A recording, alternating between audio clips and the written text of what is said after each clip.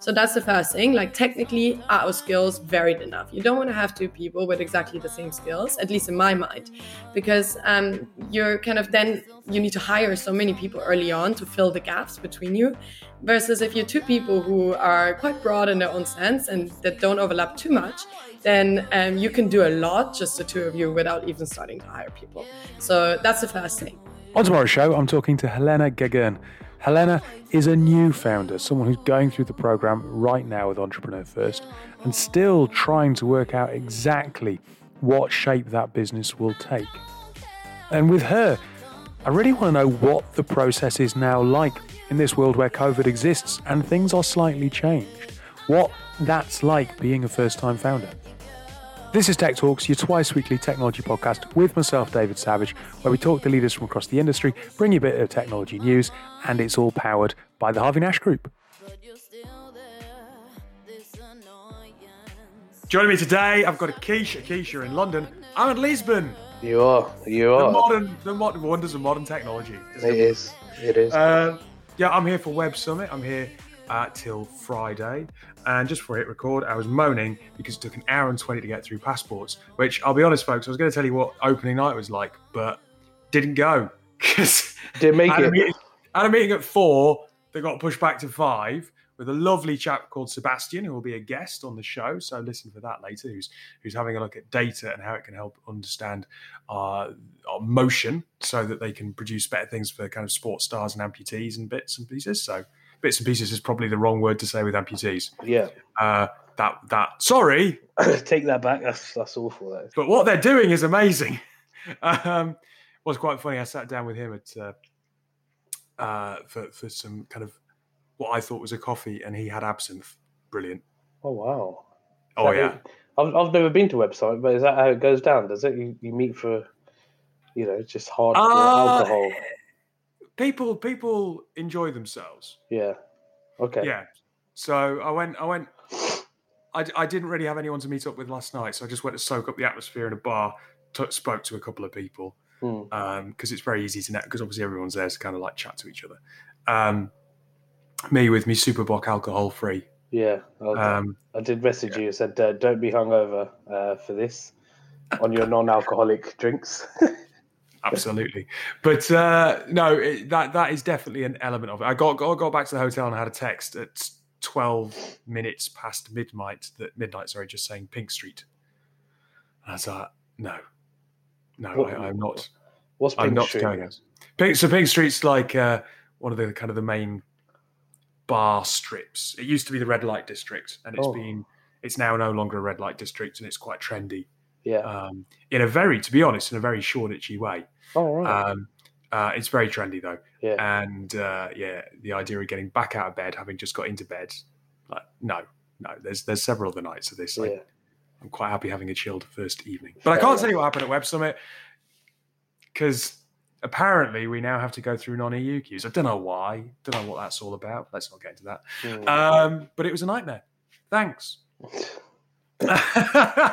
Good to know. And I feel like I should have some sort of, equivalent in terms of story, and I don't really have any. So no. Well, you've not subjected yourself to the joys of being going through airport security in an EU country, right? No, not yet.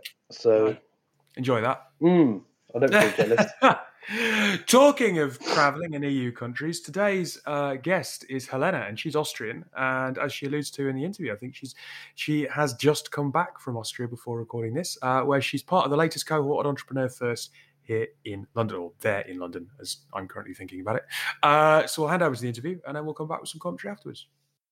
So this morning, I'm talking to Helena. Thank you for taking the time to chat to us on today's podcast. How are you?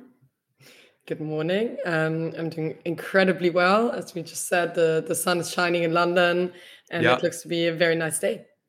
Yes, and although you say incredibly well, let's be honest, both of us have slight coughs. So yeah, we do. Hey, if anyone's listening and there's, we're recording in late October, the kids have gone back to schools, everything seems to be going crazy, everyone seems to have a cold. Never mind. I feel like here in London, almost everyone I know has a cough right now, so it's just not limited just to us. Yeah, exactly. You are in the current founders cohort in Entrepreneur First. Is that right? Yeah, that's correct. I joined, I think I'm on week 5 now. I'm not actually that sure. Time seems to pass so incredibly quickly right now, so I'm really losing track of it. Some days I wake up, I'm not even sure, is it like Thursday or Friday? And I'm like so panicked that I need to pitch today. And then I realize it's Thursday, so I don't need to pitch yet. So that happens all the time right now. But I've started really recently, joined Entrepreneur First as a founder from a kind of commercial perspective. And let's see what happens there. And look, we obviously are lucky on this podcast that we get to talk to people who have built companies, have scaled companies, but it's also really fun to kind of go back to that origin piece. And I think right now it's important too, because there might be a lot of people out there who would love to start a company. And a lot of those traditional incubators and the kind of the community that you get that surrounds a founder and a startup has changed. If you were Entrepreneur First prior to the pandemic, I imagine that you would have been in a very busy room, in a very busy environment with lots of founders around you, people kind of sitting all having coffee together, sharing ideas. And I guess that's not quite the case now. So actually at Entrepreneur First, they've gone pretty much back to normal, at least here in London. So they run cohorts in Paris and Berlin as well. And I know that when I talk to people over there, they're always wearing masks in the office. Whereas here in London, we're actually all in person. We're about 80 people. We are socializing tonight. Is everyone in? Party. Yeah, right. People are in. I mean, there's no structure to the program, right? So that being said, like if you don't want to come in, if you're at work from somewhere else, if you need to stand in front of a movie premiere and talk to people that go out because like you're doing research on moviegoers, then that's totally fine. No one forces you to come into the office. There's certainly no kind of log of whether you're there or not. It's really up to you. But people do tend to come in. I expect a lot of people to be in today because there's a social event going on. And the COVID effect, like we're very lucky that we're not feeling that as much. I think the last cohort was run entirely online, and that certainly is sounds like a lot more pressure trying to find a co-founder, ideate, and really build a company from scratch, whilst not even being able to meet up in person. But you have been going through that process in as much as, you've come from a non-tech background, you've started a tech business, and that is in, with the backdrop of the pandemic and the threat of lockdown, it hasn't gone away. With rising case numbers, people are talking about, are we going to get, have some kind of measures reintroduced? So it must be an interesting time. And there will be levels of nervousness from people, right? Some people will obviously want to socialize and get back into the world, but others may not. Yeah, I mean, it's so true. I think it's a very kind of individual decision. I think for me, the pandemic has been, exactly the background of when I switched my career from doing like business development and I studied urban planning at university. So I really wasn't technical at all. I always was really interested, but I never kind of knew where my place was in it. And then I decided to quit my job that was in LA at that time and come back to Europe and learn how to code. And actually, when I quit my job, I flew to Costa Rica on that day. And that was when COVID was starting to break out. That was when all the things with that cruise ship happened. But I lost my phone in Costa Rica and I thought, oh, fantastic, digital detox. I'm just going to switch off for a bit. And 10 days later, I'm back at the airport and my visa had run out, my work visa, but I was planning to enter back into the US on my ESTA to like wrap up my life there and then move back to Europe. And I'm at the airport without a phone. And they look at my passport, they go like, you can't enter the US. And I say, why? I can enter on an ESTA. And they say, well, President Trump has suspended all ESTAs because of the pandemic. And I had to do a lot of catch up on what's going on in the world. And also had to like somehow get back to Europe without even touching down in the US, which was actually very hard. And then my whole journey into tech was like remote. So I learned how to code remotely on a bootcamp that's normally in person. I think for me, I just tried to make the most out of it. And the pandemic for me was a time of like obviously worry and all of that. But like on the positive side of it, I got this focus time in. Like, I couldn't socialize. I couldn't do anything else or even leave the house. So I was like, I might as well go super deep into this coding world and try as best as I can to learn everything I can whilst I am in this like weird situation of lockdown where there's nothing else I can really do. And I have to say, in that sense, it kind of benefited me because it gave me that deep focus that you sometimes need when you're trying to learn something new. You just need to immerse yourself in that world. And that's certainly what I did. So I think like some parts of it I could definitely see with a positive light, but obviously others were really hard. And I think right now with everything opening up, but cases rising again, I definitely see people treating that in different ways. I've just been back to Germany, and even there, the mood is a bit different than here. I would say like people are starting to worry a bit more.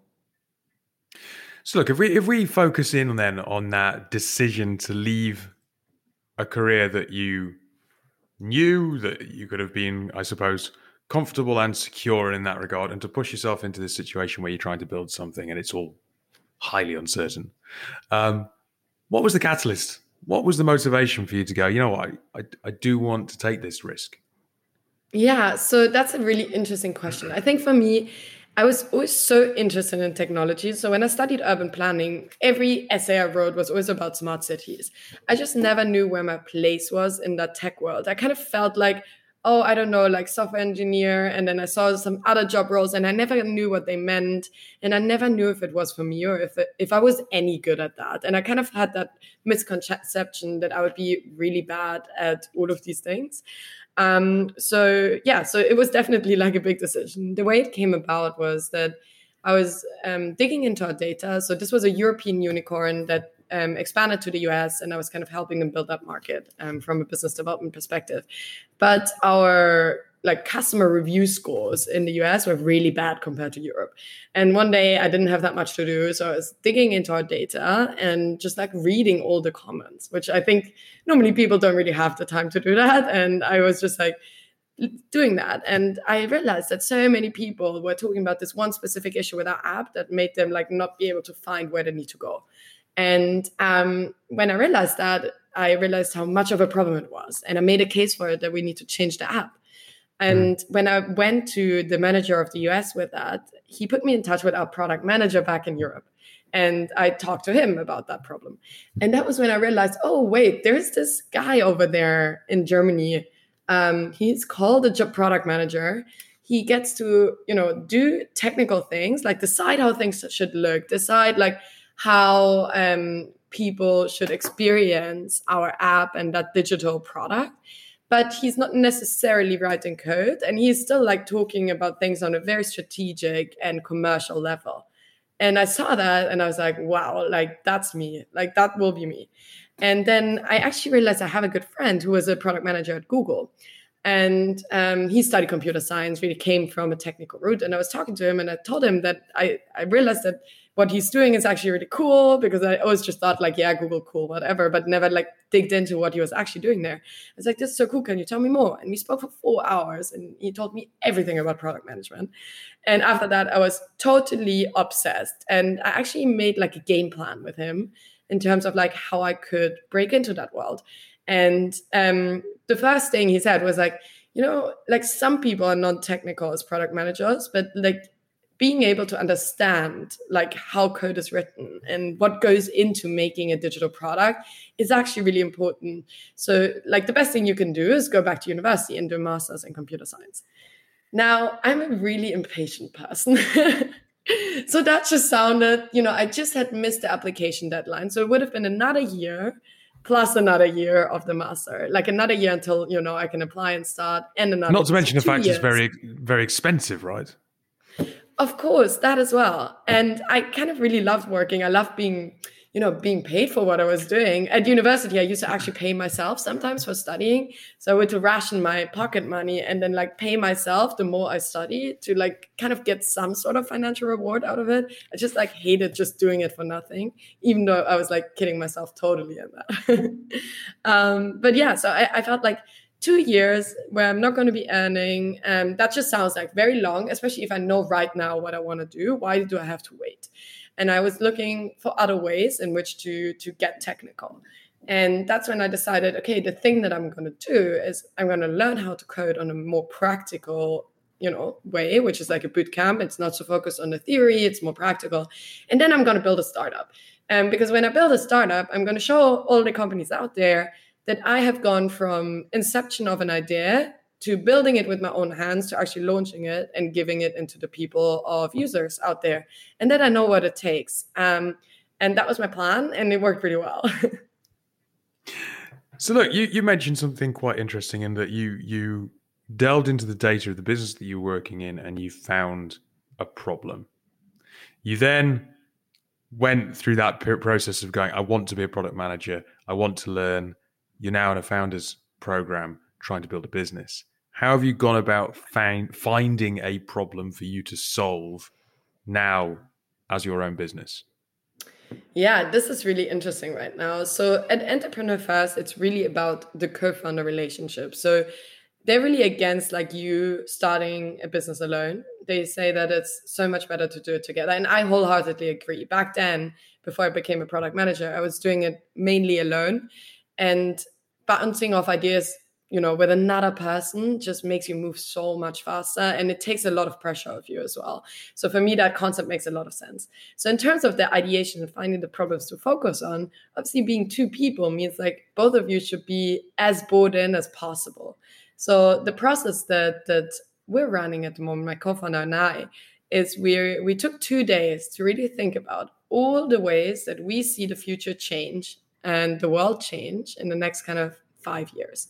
So this could be anything. We really came up with things about like the metaverse, to telehealth in Africa, to all these different things. And then we went through each of one of those ideas. We had probably around like 25 like big visions for the future.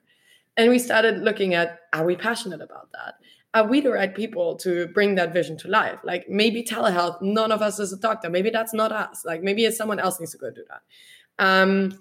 Is that opportunity big enough? Like, is that a small change that will change like one small thing, but then it's done? Or is that a vision that will move markets, that will create new markets, that will touch a lot of different industries? And that's how we're kind of ranking all of these visions for the future. Right now we're on 6, down from 25, which already feels like a huge achievement. And those 6 are all pretty exciting. So the next step now is getting a bit more into detail on those 6, like going off just like talking about it and actually doing some research. So what we're looking at right now is like, does this future already exist? Because if it already exists, that's not exciting enough. If it doesn't exist, what types of companies, what types of people are trying to bring that future alive? Are they moving towards that future or actually a different one? Like, will they achieve it, right? How good are they? And what is currently not explored in that area? Those are kind of the questions we're asking ourselves. As well as like, when you dig deeper into a topic, how passionate do you really feel about this? I strongly believe that in order to build like a big long-term company that you'll have for 5, 6, whatever, how many years, you really need to have passion for it. And it kind of needs to connect to your innate skills. You need to be able to talk about that business and that problem for 10 hours at a dinner party without getting bored. Everyone needs to get bored of you talking about that. That's like the level of obsession you need with that problem. So like always checking in with our passion is something that I would say we're doing way more than maybe other founders out there, because we both really want to make sure we end up working on a vision for the future that is deeply kind of connected with us and that we really, really can't wait to bring to life. So you're someone that you want your friends to turn around and go, "Oh God, don't invite Helena. She's gonna go on about that again." I'm sure that you'll find enough enthusiasm that they'll find it interesting themselves. How do you identify a co-founder? It's all very well saying you should have a co-founder. It's all very well that being a theory that you can buy into. Entirely different thing actually finding someone that you can bounce off and work with. Yeah, I mean, that's so true. I think so. Just a quick background on Entrepreneur First. The whole idea is that individuals join, that you meet other individuals who want to build companies, that you match up with the people who seem to be a good co-founder, and then start working with them. That's kind of the whole concept. So evaluating co-founders is something I've done very heavily for the last month, and I've really tried to get good at it, although I'm not sure like how to even measure that as a framework. I think for me, of course, like in a sense, I'm looking at like technical skills. So I'm quite a commercial person. I can code a bit, but it's very much like a more like an understanding of how digital products are made than actually being able to execute on that. So I'm definitely looking for someone who has different insight into technology than me and deeper insight. For example, my co-founder right now, his background is in machine learning. And that's definitely something that is a bit beyond kind of what I know about. So that's great. That brings a different perspective to the table. So that's the first thing. Like technically, are our skills varied enough? You don't want to have two people with exactly the same skills, at least in my mind, because you're kind of then you need to hire so many people early on to fill the gaps between you. Versus if you're two people who are quite broad in their own sense and that don't overlap too much, then you can do a lot, just the two of you, without even starting to hire people. So that's the first thing. The second thing is kind of, can that person also challenge me? I think one of the worst things that can happen is being with someone where you constantly agree on everything. Because in a sense, my experience so far in life only represents a very small part of the population. And if I have someone who kind of also views the world in that similar way, then we're probably really skewed toward a very small part of the reality instead of actually considering how, all teenagers experience a certain problem. And that's really important to me too. Then I think the other thing, like the third thing that I'm definitely looking at is personality. The things that I've learned to look out for is, do I trust this person? I think you probably can't co-found a company without trust, complete trust, like a lot of trust. And I'm actually looking at fun as well. That is a bit of a niche one. I don't think many people would say that that's one of their criteria. For me, it's a huge one because no one's forcing me to build a startup. I do this because I feel like this is the right path for me and I've always wanted to do it and it just feels right. But this is also such an opportunity to build kind of the company I really want to build with a person that I enjoy working with. That's really unique. You don't normally get that in your work life because you might get a new manager that you don't like. You don't get to choose. So I was thinking, why not choose someone who I actually have fun with as well? And that doesn't mean like, going out together. That just means like when we're working together, does this feel exciting? Do I get up in the morning and go like, oh yeah, I really want to like go to the office and work with this person. I can't wait to see what we talk about today. That's like the feeling I'm looking for right now. So one last thing I wanted to ask you. As we've said, you started this process in a particularly challenging environment where things aren't perhaps quite as ideal as they might have been prior to the pandemic, or as easy access, I suppose. You mentioned just kind of traveling around the world at one point and kind of being plugged into the world was tricky. So someone else is sitting there right now, and they are in a comfortable job, but they think that this is something that would excite them. What would you say to them to be the catalyst to say, go for it, follow that path, even if it's not particularly clear? Yeah, I think that is such a good question. I think, first of all, kind of check your emotions. Like, how do you really feel about this? Is this more something that feels like, oh, other people are doing startups, maybe I should do it too? Or is it something where you're like, I really want to do this. I don't really know why necessarily yet, but it feels like this is the right thing for me. So really check in with your feelings, I would say, is the first thing.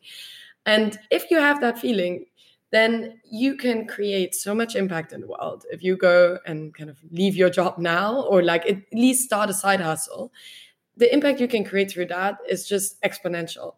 So I would say to someone who's currently considering this, maybe sit down, make a bit of a plan. If, for example, you need the income from your current job, figure out ways in which you can build something on the side. Maybe even talk to your manager and say like, hey, there's something I want to learn about. Could I work 4 days a week? Obviously, try to be careful with like any non-competition clauses that you might have in your contract. But I would say a lot of companies are actually quite open to letting their employees kind of upskill and learn about new things. So maybe you can do the first part of the entrepreneurial journey whilst you're still in your job and start learning about the problem, start catching up on skills if you need any. And then once you feel a bit more certain in the sense of this is the right thing and this is what I want to do, I can recommend having a bit of a game plan in terms of, okay, I'm going to take 3 months or 4 months to explore this, and setting yourself timelines as well. Because I think it's easy to just like think about doing a startup and then just it taking ages, and then a year later you're like, oh wait, I kind of launched something but no one's using it, and like, didn't go quite well. I think if you set yourself a timeline, like 3 months, and in 3 months I want to launch like a first version, even if it sucks so badly that, people can only half use it, I'm going to launch in 3 months. That gives you a timeline to work with. And that gives you also a timeline to measure whether this will work and whether this is worth like pursuing full-time and long-time as well. Well, look, it's been an absolute pleasure to talk to you. It's really fun to get that perspective of someone who's at the beginning of that journey. And you'll have to come back when you've whittled down those 6 ideas to 1. Yeah, of course. Hopefully very soon. And then I'll come back and tell you all about that big vision and problem. No worries. Have a lovely day and I hope you feel better soon. Thanks, David. I hope your cough gets better as well. So, Kate, what did you think? In my honest opinion, it sounded a bit like Tinder for co-founders and people looking to that have ideas, and it's like this place which just reminded me of Tinder or like a dating app, and you kind of go there. Everyone's got their own idea of what they're looking for in the future, and if there's a match and you find people with the same synergy, then you kind of get together and see what happens. Well, that's quite good though, in a way. Yeah, is that a fair analogy? Do you reckon? Do you think that's fair? I don't know. Well, so Entrepreneur First's whole philosophy is found, and Helena says this, founding with a co-founder is easier. And she talks about the fact that if you've got 2 people whose skills don't really match up with each other in a complementary way, then it forces you to hire other people in, I think, quicker. Yeah. Whereas if you've got 2 people who really complement each other, that's a really good dynamic. And I've spoken to a lot of founders over the years who do talk about the loneliness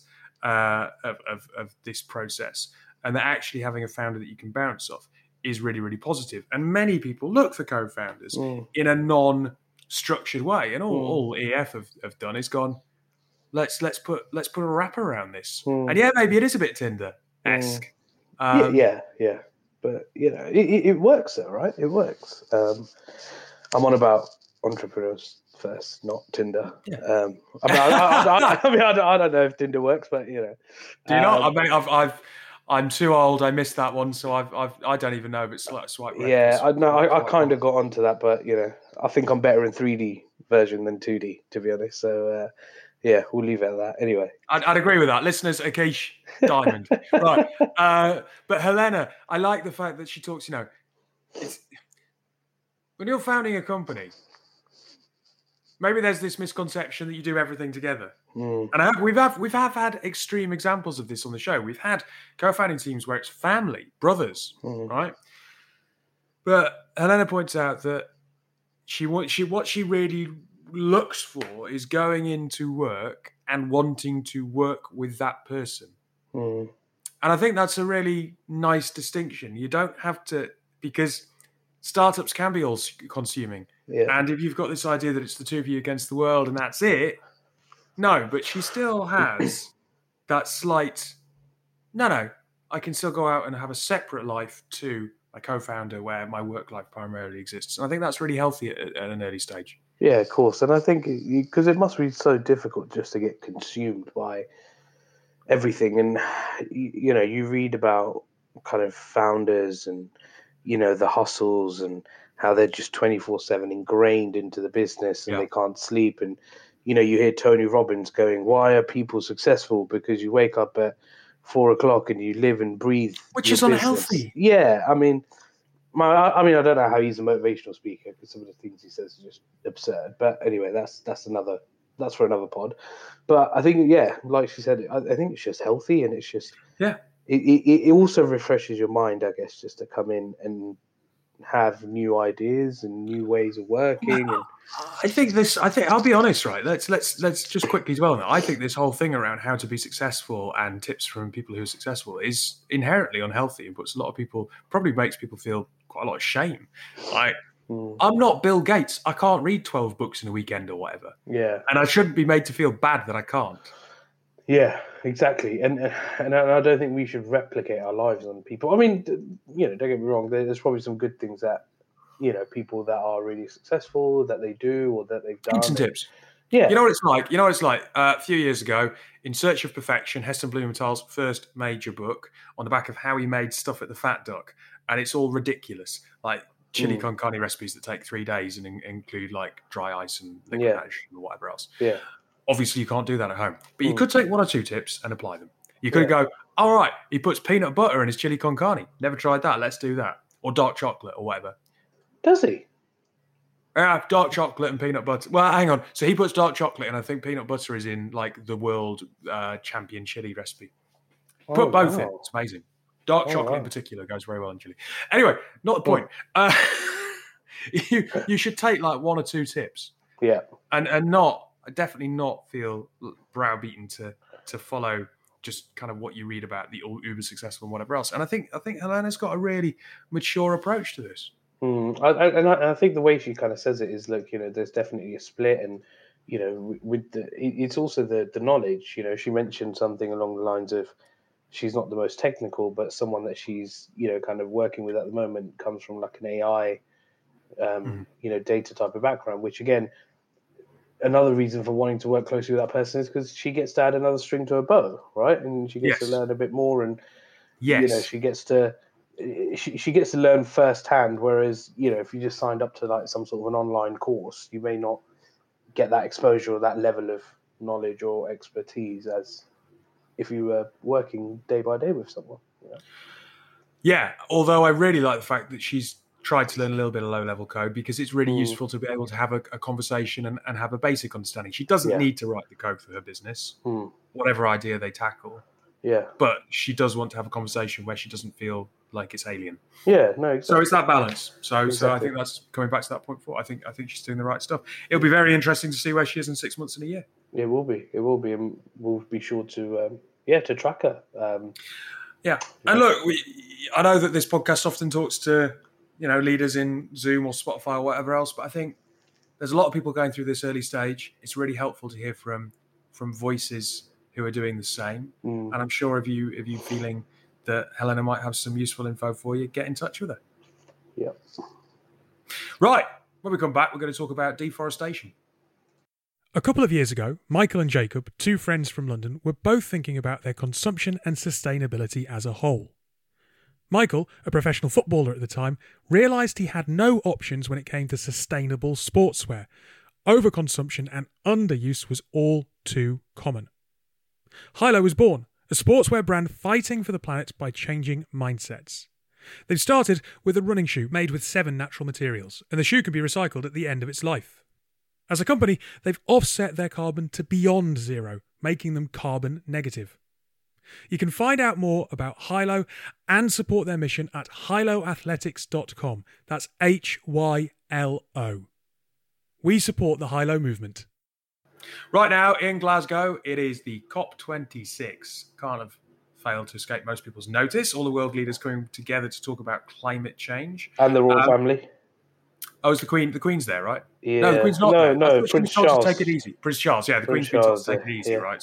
Yeah, so she is quite vulnerable and little these days. Wish her I don't know why I sound like a monarchist now, wishing her the best, but she's a little old lady. She seems nice, so I do wish her the best. But yes, random diatribe.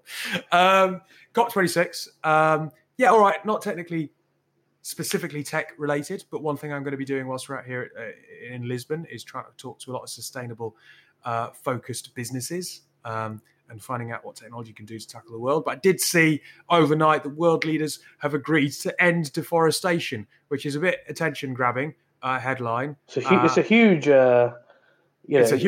It's a huge commitment. If they manage to pull it off, and I know that they've put aside a huge amount of money, so 5.3 billion of new private finance, 8.75 billion of public funding to help restore degraded land.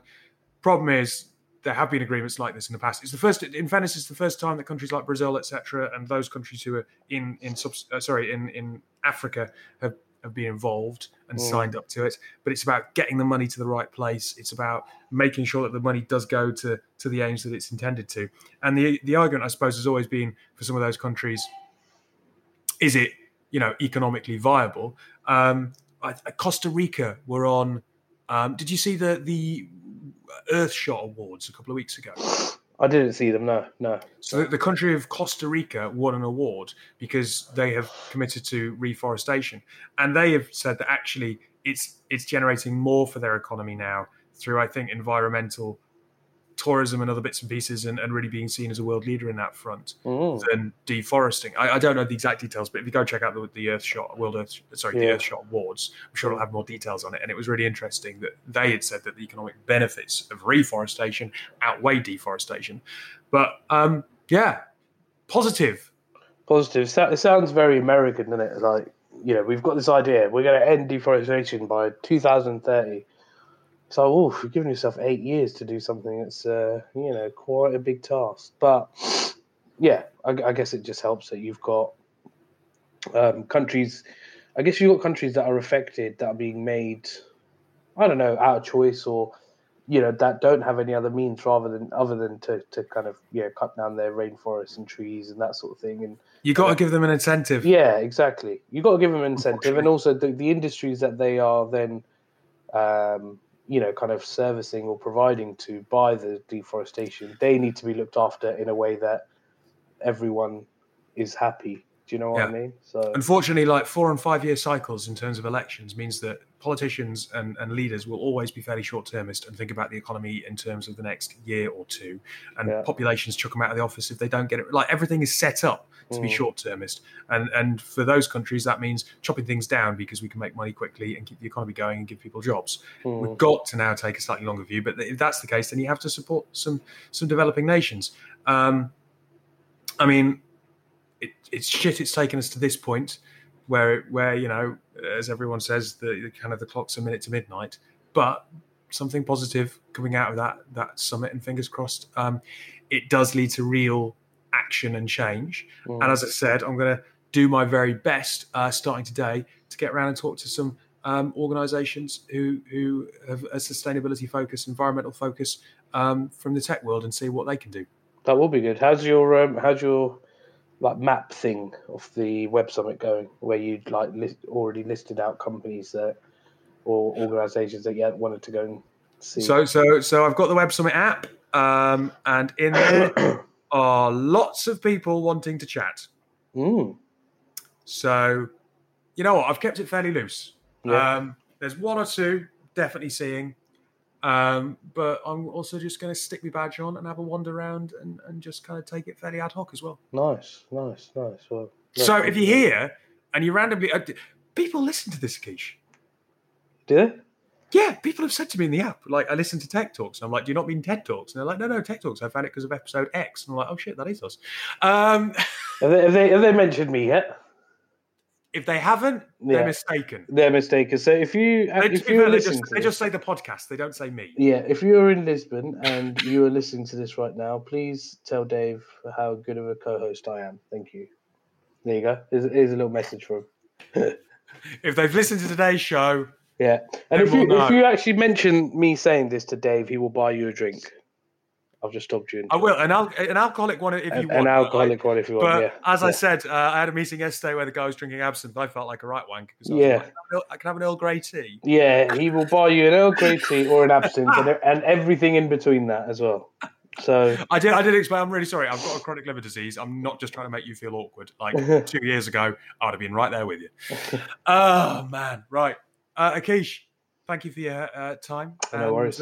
Fingers crossed, if you're listening and you're here, come say hello.